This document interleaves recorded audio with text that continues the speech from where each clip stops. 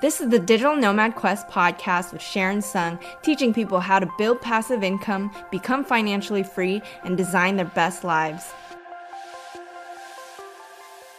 Alright, let's be real. Being poor sucks. When people say money isn't everything, it doesn't really apply if you're having trouble paying your bills and drowning in debt because you're not fully able to enjoy life when money is an issue. A lot of it is passed down from generation to generation. It's why the wealthy are able to preserve their wealth. They're setting up their kids and teaching them how to keep and grow their money. This is in comparison to a lottery winner. According to the National Endowment for Financial Education, 70% of lottery winners go bankrupt within a few years. When you're not taught to do different things with our money, we'll continue to do the same things we're doing only to get the same results that we don't want. You can get a bunch of money, but if you don't know how to handle it, you're not going to be able to keep it. I also think a lot of feeling poor stems from mindset and things we're subconsciously doing without even thinking about it, which is why I'm going over things we all have to do to stop feeling poor. First off, I want you to stop being unprepared. Now, this might be controversial, but when your car breaks down or you get laid off from your job, it's easy to say that the world is against me and I have no control. It's easy to say that life happens to me, and I get it because I go through this all the time. I'll initially get upset thinking, why is the universe giving me this roof repair? But then I'll take a step back because in reality, can we honestly say that only things happen to us? Nobody else goes through unexpected emergencies? We know this isn't true. That's why we know it's good to have emergency funds of 6 months of expenses. Emergency funds are like life jackets. You hope you'll never need to use them, but when you do, you'll be glad they're there. And that's why you see people saving instead of spending everything they have. And also, if people are aware of the possibility of layoff, we should be building multiple income streams. I myself didn't even realize the possibilities outside of the 9-to-5, and once I discovered those opportunities, I became obsessed and worked extremely hard for years on different passive income side hustle ideas. I ended up getting laid off last year, but because I was prepared, I didn't get screwed. I had side hustles that I spent many years building that even surpassed my full-time income. That's why in order to stop feeling poor, I encourage you to stop being unprepared. Build an emergency fund and income streams to stay safe in case anything happens. Number 2, I want you to stop dreaming of the illusion of what rich means. A lot of us have this ideal of what money looks like. It's cars, it's clothes, a nice house, the ability to buy the fanciest stuff. It all sounds cool and exciting, and it looks like what it means to be successful. A lot of this comes from societal norms and messages we constantly hear. And sometimes we just buy stuff to keep pace with other people, keeping up with the Joneses. But then you look at the reality of it, around 80% of Americans are in debt, and nearly 1/3 of Americans have a net worth of $0 or less. When you look at these numbers, sadly, chances are high that those people who are flexing and making you envious aren't where you think they are at in life. These things that you think are the symbol of money and being rich is a lot of times really what's holding many people back from building true wealth. To build wealth, your ultimate goal is to have your passive income exceed your expenses and to have a sizable net worth. If you're constantly spending on nice things, chances are you're not building your net worth and your expenses are high. If those people stopped working or they got laid off, they would probably be in a more worrisome position. They have to actively work for money. Whereas if you were financially free, you would have the ability to do whatever you want whenever you want because your passive income exceeds your expenses. So shift that mentality towards real financial freedom where you can live freely without feeling stuck. Number 3, stop thinking failure is the opposite of success. So many people I know give up a lot sooner than they should. They think that failure means they should give up and do something else when it's part of the entire journey. You're gonna fail a lot and things are gonna be a lot harder than you imagine because if it were easy, everyone would be doing it. Everyone would have 7-figure net worths and passive income if it came so easily. But you have to be that 1% that gets over the humps in order to get to where you want to go. Because most people are trying to get to that point as well, but it really doesn't come easily. With your financial journey, yeah, in the beginning, you might be living paycheck to paycheck and you might have debt, but everything snowballs too. So once you first get out of debt, you're gonna be able to increase your net worth a lot faster. And then what I found was once you get to that $100,000 mark, everything really compounds. Compound interest is your best friend. It's going to allow you to earn interest on your interest. Same thing with the entrepreneurial journey. If you're trying to start a business, there have been many times I could have easily given up because I didn't see growth or things were going downward. But that's how the path looks. It's not a straight line. There's going to be ups and downs. But if you are intentional with your choices towards a goal, you're going to get there closer and closer. This brings me to point number 4, which which is to stop doing the 80% that gives 20% of results. Instead, I want you guys to do the 20% that delivers 80% of results. And what I mean by that is a lot of people focus on the wrong things. They'll look at their coffee expenses or TV subscription, thinking those are the things to get rid of, when most likely you could do something about your living situation or your transportation costs, which are usually going to be larger expenses. So look into your current situation and see if you can downsize and rent with roommates. Or if you're in a better situation in which you do have an emergency fund and have some savings, maybe you could house hack and do an FHA loan for 3.5% down and rent out your rooms or units to other tenants and actually make up for your living expenses. And then with your car, see if you can get something used with cash and downsize rather than pay down an expensive car loan. And then I would want you guys to see how you can bring in more income. I've had friends tell me, yeah, I just need to boost my income. Well, if you know what you need to do, I encourage you to just go and do those things. And if you don't know what to do, hopefully you're watching my videos and absorbing the information to get you to that next level. Number 5, I want you to stop hanging out with the wrong people. Have you ever been in a situation in which your friends peer pressure you to go out, drop on bottle service, or they invite you to nice restaurants in which you're scared to say no? Or maybe you're around people who are all in situations that you don't want to be in, that aren't ahead financially, and they're telling you how to live your life. Even with your partner or spouse, let's say you're with someone who doesn't get your financial aspirations, they're stopping you from forming good saving habits. That's a massive red flag. Unhealthy partnerships and relationships include a wide range of scenarios, from financially toxic friendships to destructive business partners, or a spouse who has bad financial habits who's really stopping you from forming good ones. It's the rule of the average of 5, stating that you become the average of the 5 people you spend the most time with. With people who like to go out and party and spend all their money doing so, or people who love to shop, you're going to be pressured into that environment, generally speaking. If you're surrounded by people who don't like to work on their financial situation, who prefer to stay at home and watch TV and not get things done, you're probably going to be more like them as well. And then if you're in a relationship that's holding you back, make sure you are aware of it and see if you can talk to your partner or spouse about this, or see if it's time to reevaluate the relationship. Recognizing the harm caused by these connections is the first step towards change. Surround yourself with people who you aspire to be more like, who have similar goals and interests and ambitions as you. It doesn't always have to be financially. You can respect someone who's extremely kind to the people around them and you wish to be more like them. Being around people who respect your financial boundaries and share your financial values can lead to better decision making and a more stable financial future. You have to be in an environment that really supports you and lets you become the best version of yourself that you can be. Number 6, stop being disorganized with your finances. So whether you're jotting down your income versus expenses or setting up a dedicated savings account, the crux of it is to have a reliable money management system in place. Getting on top of your finances means getting organized. If you don't know where your money is going, it's most likely going to mean many financial problems like missed bill payments and late fees. It might sound tedious to start tracking everything, but you can use free apps like Empower, which I'll link below, to integrate with your account so you can get your net worth, cash flow, income, and expenses all automatically calculated. I find that when I know how much is coming in and out of my accounts, it's a lot easier to create that clear path for where I'm headed. A lot of people don't realize they're spending more than they make. That first step of seeing clearly where you're at lets you know your starting point, so you know what actions to take to get to your goals. Say you calculate everything and you find you're spending 70% towards your needs, like your housing costs, bills, and food, and you're not saving anything. Now you'll know you need to downsize and maybe apply the 50-30-20 rule and figure out how to drop that down to 50% towards your needs, 30% towards your wants, and 20% to your savings and investments. Getting organized also lets you pay yourself first. If you know how much you're spending, you can figure out how much you're able to automatically put into a high yield savings account or investment account. And you do this right after you get your paycheck every month so that you know you're hitting your savings goals, and then you make the rest of your expenses stretch for the rest of the month. My next tip is number 7. Stop trying to get rich quick instead of build wealth. When I mention investments, I feel like a lot of people roll their eyes. They don't want to put in that consistent work and they don't want to wait 10, 20, or 30 years to build wealth. But that's really what it takes. Attempting to get rich too quickly often involves high-risk investments, gambling, or schemes promising overnight wealth. These approaches can be tempting, but they often come with substantial risks and the potential for significant financial losses. As an example, I know a lot of home flippers who've gotten impatient, bought a ton of houses, borrow a lot of money to do it, only for the housing market to turn and screw them over. And I know people who've even gone bankrupt because of this. It's so easy to see other people doing well and think, oh, I have to keep up, I have to do those high-risk plays. But the key to lasting financial financial success is in patience and a well thought out financial plan. So rather than chasing quick riches, focus on setting realistic financial goals and develop a long-term strategy. This might involve creating a diversified investment portfolio and saving and investing consistently, which leads me to my next point. Number 8, stop letting your money just sit. Inflation is eating your money. Your money is getting less and less valuable over time because prices of products are increasing over time. That's why you need your money to work for you and outpace inflation if you're ever going to want to retire earlier. So instead of just letting my money sit in a regular checking account or savings account, I personally put most of my cash into my high yield savings account that has a higher percentage return than a regular savings account and is still liquid. And then the rest I invest in real estate, index funds, ETFs, and stocks. Majority of my portfolio is in real estate, and if you're interested in doing the same, you can check out my free masterclass on how to buy your first rental property, which I'll link in the description below. I like diversifying because it lets me have more peace of mind. That's my biggest thing. I'm more of a risk averse person, kind of anxious, so I prefer diversification where I'm not putting all my eggs in one basket. So I encourage you to figure out what investments make sense for you so that you can start putting your money to work. And then my last tip, number 9, I want you to stop settling for a lower income. Because there's a cap on how much you can save and invest, you have to increase your income to help with everything. If you've essentially reduced your expenses as much as you can, and I mean you've reviewed every single thing and really can't cut back, you're still living paycheck to paycheck, well, you're going to have to spend extra time you have into your side hustles or building new skills or applying to new jobs. For me, I job hopped to help increase my salary, so I'd interview while I was at my job and find a new one maybe every year or two. And then I would work on side hustles and new skills on weekends and nights. I'm sure you're guilty of spending some time watching TV or relaxing after work. Well, I took that time and then put that into my side businesses so that I could get them off the ground and running. I knew that if I didn't put in this extra work, I'd be unhappy at my job for the rest of my life. And that's the mentality you have to adopt. You are helping your future self, and your future self is definitely going to thank you. If you're trying to figure out ways to boost your income, you can go ahead and check out all my side hustle ideas that I've talked about on this channel. So I hope you guys enjoyed this episode. I talked about a lot of different things you guys need to stop in order to stop feeling poor. Feeling stuck and feeling poor is definitely really difficult, and I really get it. I also believe that you can take those intentional choices and actions to shape your future. It might not be quick, it might take 10, 20 years, but you are going to be able to get there towards financial freedom, especially if you're watching videos like this. I know you guys are taking those steps in order to change your future.